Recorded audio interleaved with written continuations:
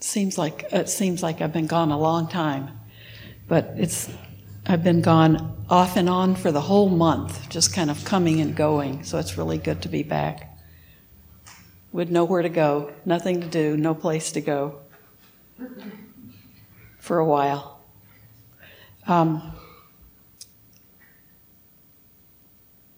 You know what I have to start talking about again now that I'm back?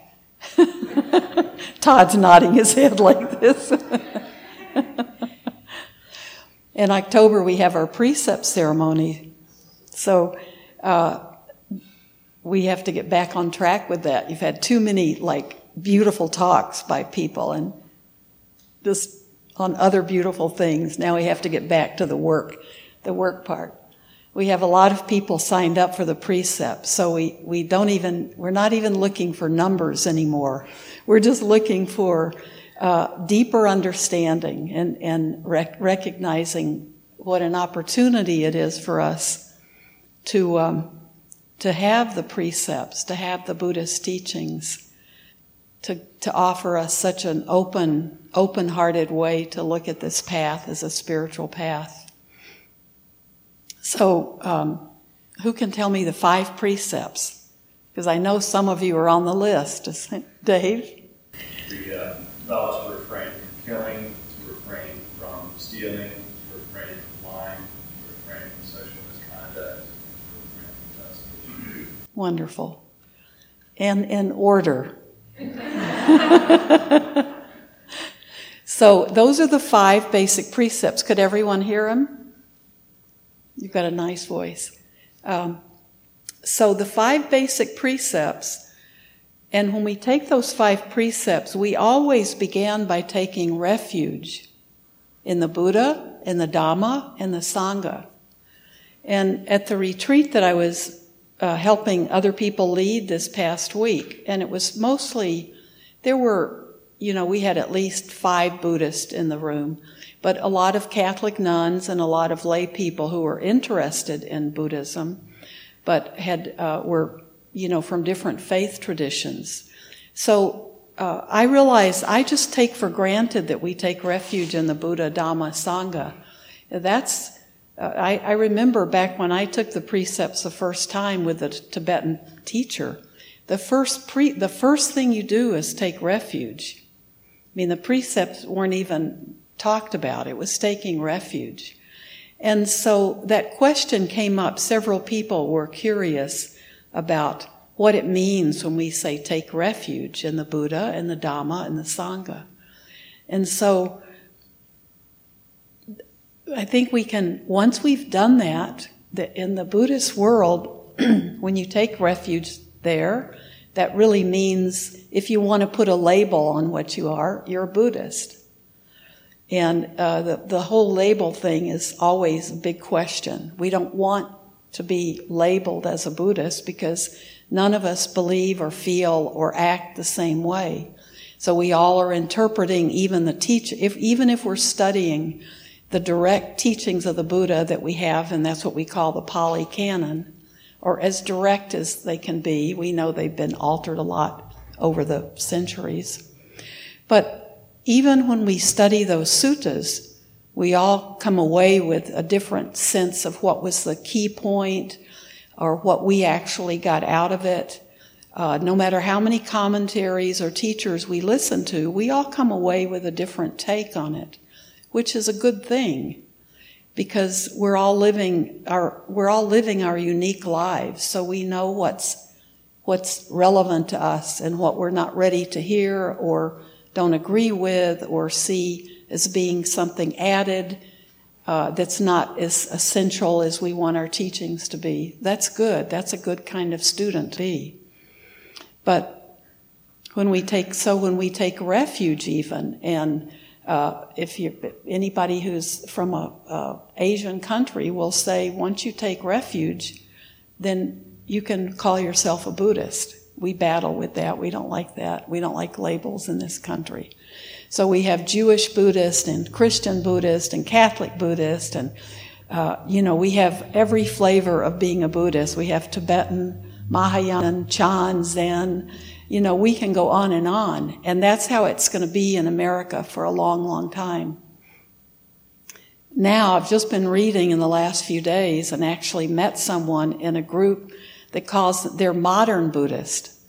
And there's a Tibetan center in Madison that the person who was at the retreat, who goes to this, it used to be called the Teacher's Name, or a Tibetan temple, a center, meditation center. And she was telling me yesterday, now they keep changing the name because they're trying to figure out how to appeal more and more to Western people and not be alienating and not be political. So they're calling it now Modern Buddhist Meditation Center. And I had just been reading an article or an essay from Tricycle about modern Buddhism, so I was really excited about it. So modern Buddhism is just trying to strip away all of the stuff that's been hooked onto Buddhism in all the different cultures and all the different political environments. Just strip it down to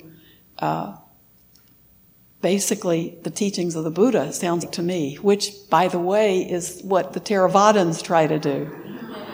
So we do have a lot of Sri Lankan culture stuck onto ours, and it's pretty minimal. If we have a lot of Sri Lankan people here, they would laugh if I said we are like Sri Lankan Buddhism.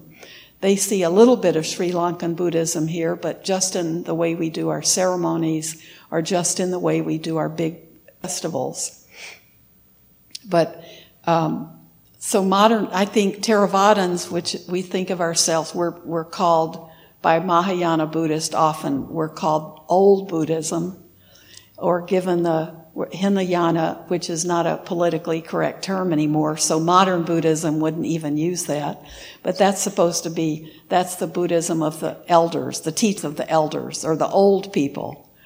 And it's the lesser vehicle compared to the greater vehicle, which is when I first became a Buddhist, those were the terms people were using.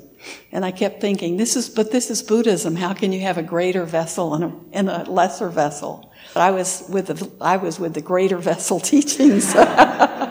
So I thought, I don't know anything about the lower vessel, so maybe I should stay away from it. Then I became one. But I think I love the term modern Buddhism. It's really an approach to how do we make Buddhism open and accessible to Westerners, I think is what it's talking about. And I think the easiest way to do that is to go right back to the Pali Canon and try to soak up the teachings of the Buddha. What did the Buddha say? What did the Buddha talk about? He didn't talk about whether there's a God or not. He said, don't waste your time doing that. So I remember the first thing I thought I had to debate when I became a Buddhist, because I'm dealing with a fundamentalist mother, right? So I thought I had to be able to argue against the existence of a God. Like that's what I thought I had to prove to people. Because in my head, when I became a Buddhist, it was like, here's some relief. We don't have to be dealing with whose God is right and who, because that's the way I had been raised. Like there's like, this is the God who's right, and the way everybody else see God is not right. So when I became a Buddhist, I thought I had to be able to defend basically an atheist position. And that's just completely not the way the Buddha taught. The Buddha said, life is short. We're working with ourselves right now, how to live in this moment, how to be happy, how to be kind, how to do no harm, how to live a life that's so kind and so harmless and so pure that we can sit down and meditate and achieve our own enlightenment and achieve and develop wisdom within ourselves. So we don't need to be taking on ways to argue about, is there a God or not? And how did the world begin? How will the world end? He just said, I'm not saying that there is a God or isn't a God. And I'm not saying that the world maybe began at a certain point and maybe it will end at a certain point. He said, these are not things we can do anything except speculate about.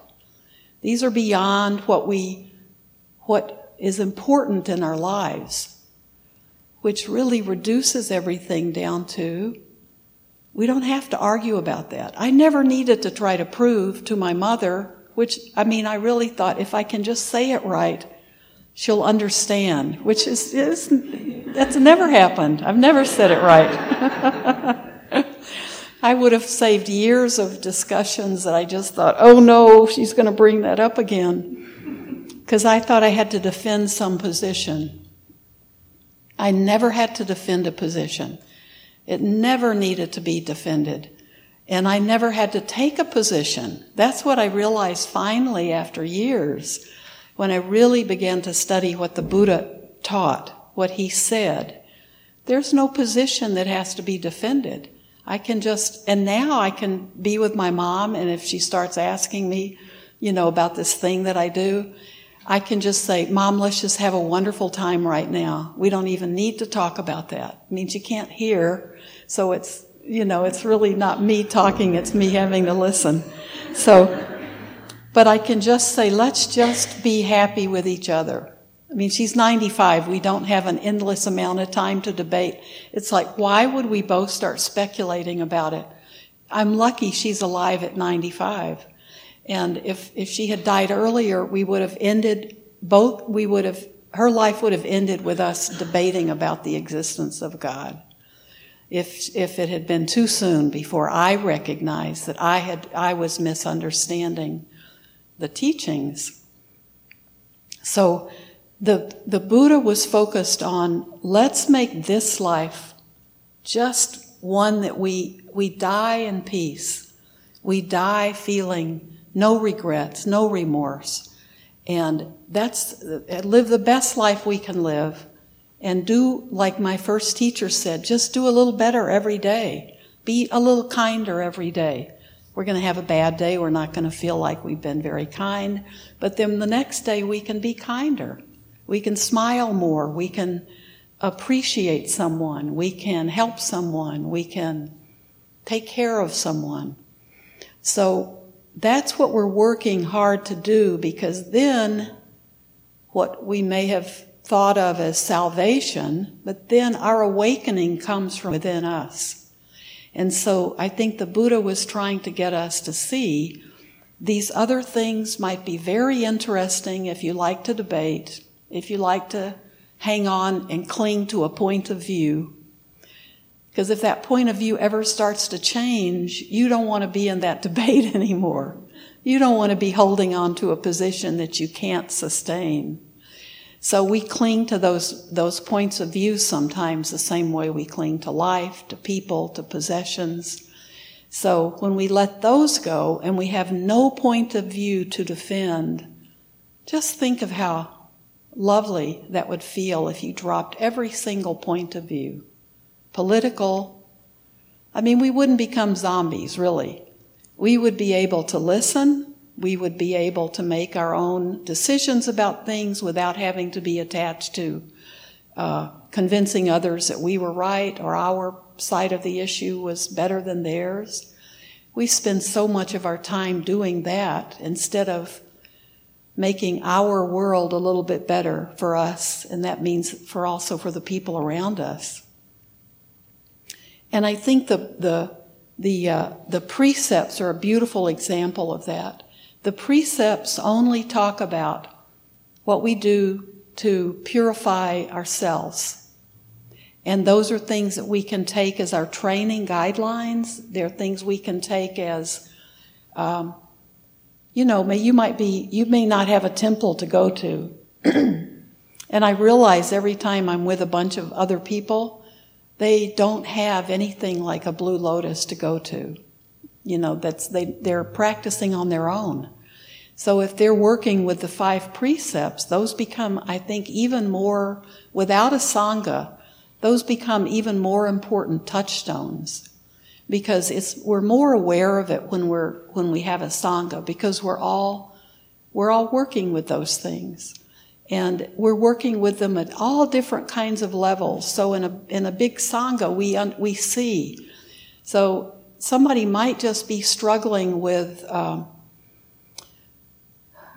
just not having a temptation to take things from the office, like erasers or, paper, or using the copy machine. So that may be what their issue is. Just what does it mean not to steal, not to take things that don't belong to us? And somebody else might be working on they take the first precept to not to harm, not to kill. Maybe they're working on, okay, does that mean we don't need to be anything. Does that mean I want to be a vegetarian? Or is it okay to eat meat? Or is it okay to kill mosquitoes? I mean, we're all working on that at all different levels.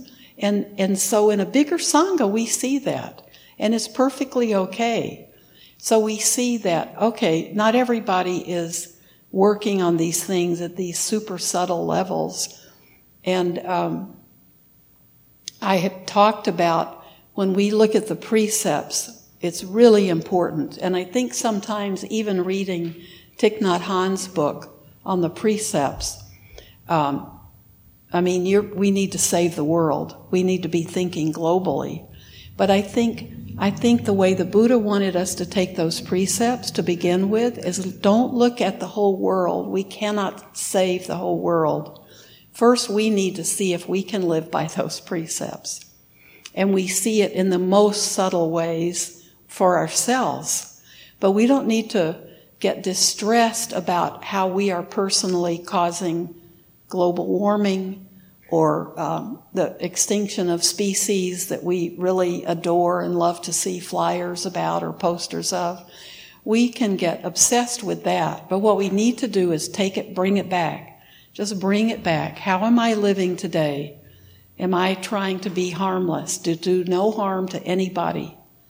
I'm going to walk on bugs. If I build a house or a garden, I'm killing living things to produce things that we think it's safe to eat. Like if you're a vegetarian, we're still killing things to get the produce we want to eat. So we have so many personal decisions to make. We can get caught up in that without ever thinking beyond our house or our yard. So we have to learn what we have to let go of and what's important to us. So maybe you're trying to figure out if it's okay to go fishing, or if it's okay to be a hunter. And some of us would go, oh, who could ever be a hunter? But, I lived in Wisconsin for 30 years, and I grew up in Texas. There are a lot of people who are hunters, and they are the finest people in the finest churches around the country. And hunting that's the way they get at. A lot of people, and don't be shocked, but there are a lot of people would say, when I go hunting or fishing, that's when I'm meditating. That's when I feel closest to spirit.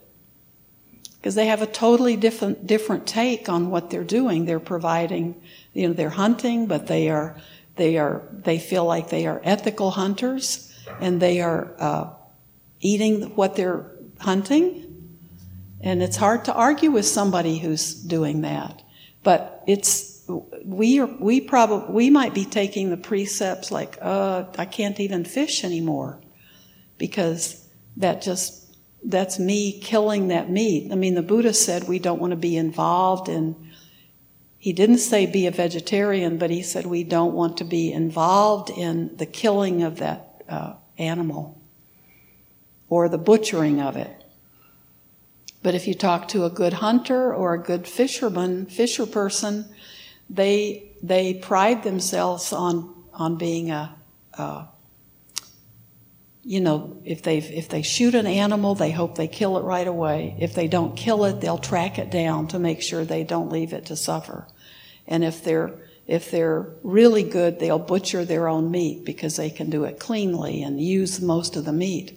So even in this country with people that we have total respect for, they have different There are different things going on that we don't even think about, and it's easy to judge. So what I wanted to talk about with the precepts today is those precepts are our guidelines. They make our lives happier. But we don't, if we start using them as a way to measure other people or to judge other people, then we're in big trouble. We might as well not have precepts, because those precepts are for us, and they're like gifts that we were given from cultures long ago, 2,600 years ago, because the precepts existed in the Vedic teachings, and they were pre-Buddhist in India. But the way we use them is to make our lives happier. And they become, like I was saying, if you don't have a Sangha, those precepts can become ways to be like your own little Sangha.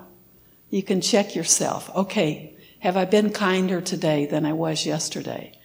Am I trying to find a way to reach out to be kind to people, to animals, to living things?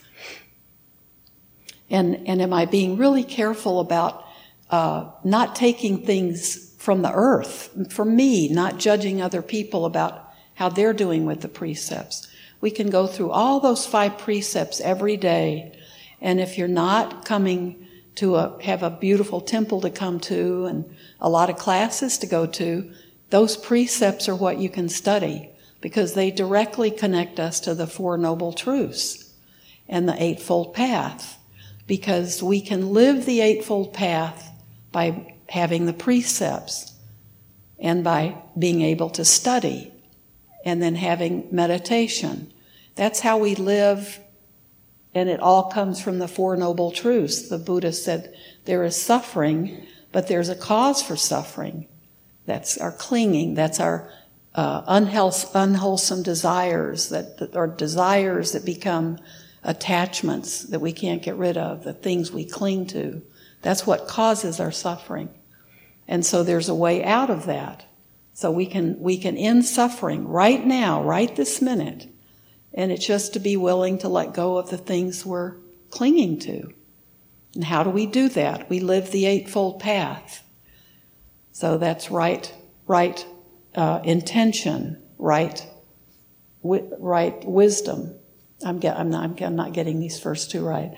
Right speech, right action, right mindfulness. Is that what you said? Livelihood. Thank you. And then right mindfulness, right concentration, right wisdom. So the first 2 I think I got wrong. Right intention and right what? Right views, yeah. So we live that path. We live that Eightfold Path. We're always somewhere working on one of those things. But that's why the precepts, the Eightfold Path, and the 4 Noble Truths, that's the package. And it's not there for us to learn so we can judge other people or say what's wrong with this country is da-da-da-da. It's there so we can have a happy life. And the Buddha knew the only way to be happy was to let go, just to keep letting go. And we can only do that for ourselves. We can't get it, believe me. I'm an expert on this. You cannot make anybody else let go. You cannot make anybody else stop clinging to things. And I have tried it in so many ways, I can't even talk about it. There are just so many. It has been my entire life. And nothing makes you happy until you just start letting go of your own clinging. You will never be happy if you think you have caused somebody else to let go. It doesn't touch you at all, and it doesn't make them happy, and they don't stop clinging.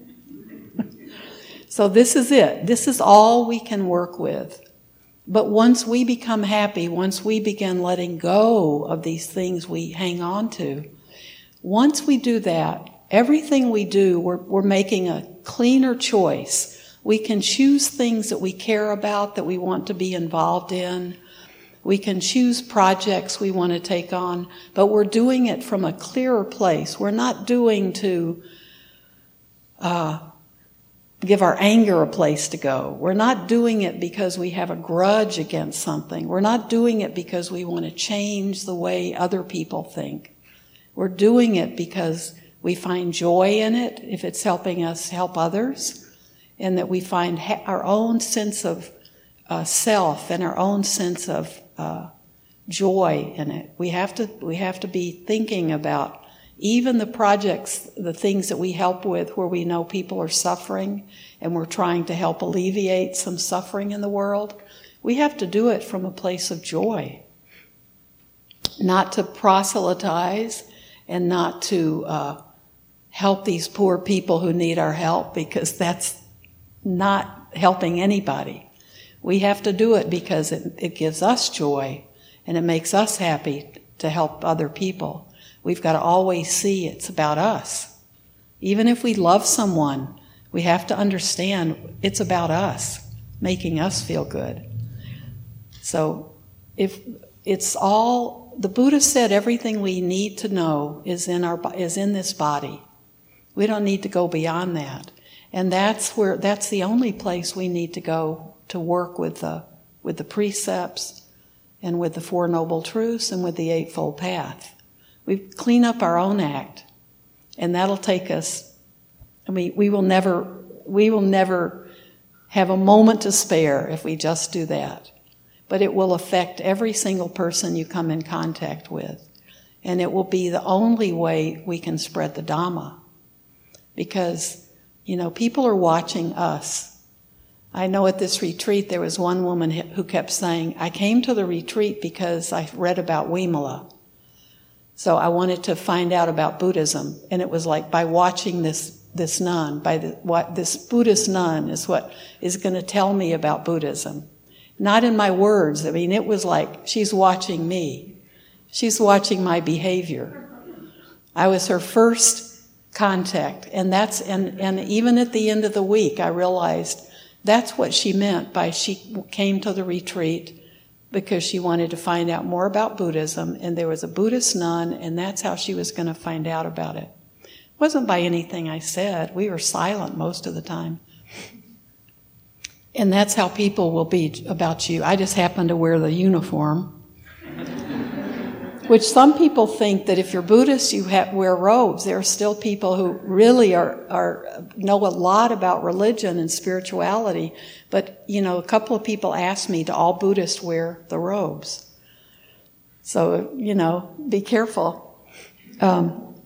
So that's what people are not paying any attention to what we say. They're looking at how we behave and how we deal with things. And that's the biggest thing we're doing in the world. So we have to be aware of that. That's a good thing to remember. You might as well wear the robes if you tell someone you're Buddhist or you're studying Buddhism or you meditate. So it's about how we live. It's about what they see. So the precepts are joyful, and the precepts are the whole crux of this whole thing, this package. And if you wanted to put like a little thing together, I always envision a little shrine, which to me it might be like a cigar box that you open up, or a little box, shoe box, like they do in, elementary school and stuff. The shrine could just be about the Eightfold Path and the 5 precepts and the Four Noble Truths. You could have a little diorama of that. I was at the Hare Krishna temple in Los Angeles, and they have the most wonderful little museum. It's not little, but it's the Bhagavad Gita in a museum. So there are dioramas for every single scene from the Bhagavad Gita. And I got to spend hours there. And so it helped me understand the Bhagavad Gita, which I'm trying to read, and understand the whole essence of some of the teachings. But it was done with dioramas. So you could walk from one that was a dark almost like a maze, but you would see a light would go on under one diorama, so you'd walk to the front of that and stand there, and then it would light up gradually. The scene would light up. And some were life-size, some were a little bit smaller, but they were intricate, and they were of paintings that you've seen if you've seen any like Hindu art or anything with Krishna and Vishnu. And some of them were bigger. The last one was like a whole room. And it was just me and one other person doing this. So then they would tell the whole story from the Bhagavad Gita. And it was just so wonderful. But I kept thinking of those little shoe boxes we used to teach kids to make, So here's my 4 noble truths, and here's the 5 precepts, and here's the 8-fold path. I know just how I'd make it. So make that as your little personal shrine, and you're okay. Everything else will just come when you need to have it come to you. So thank you.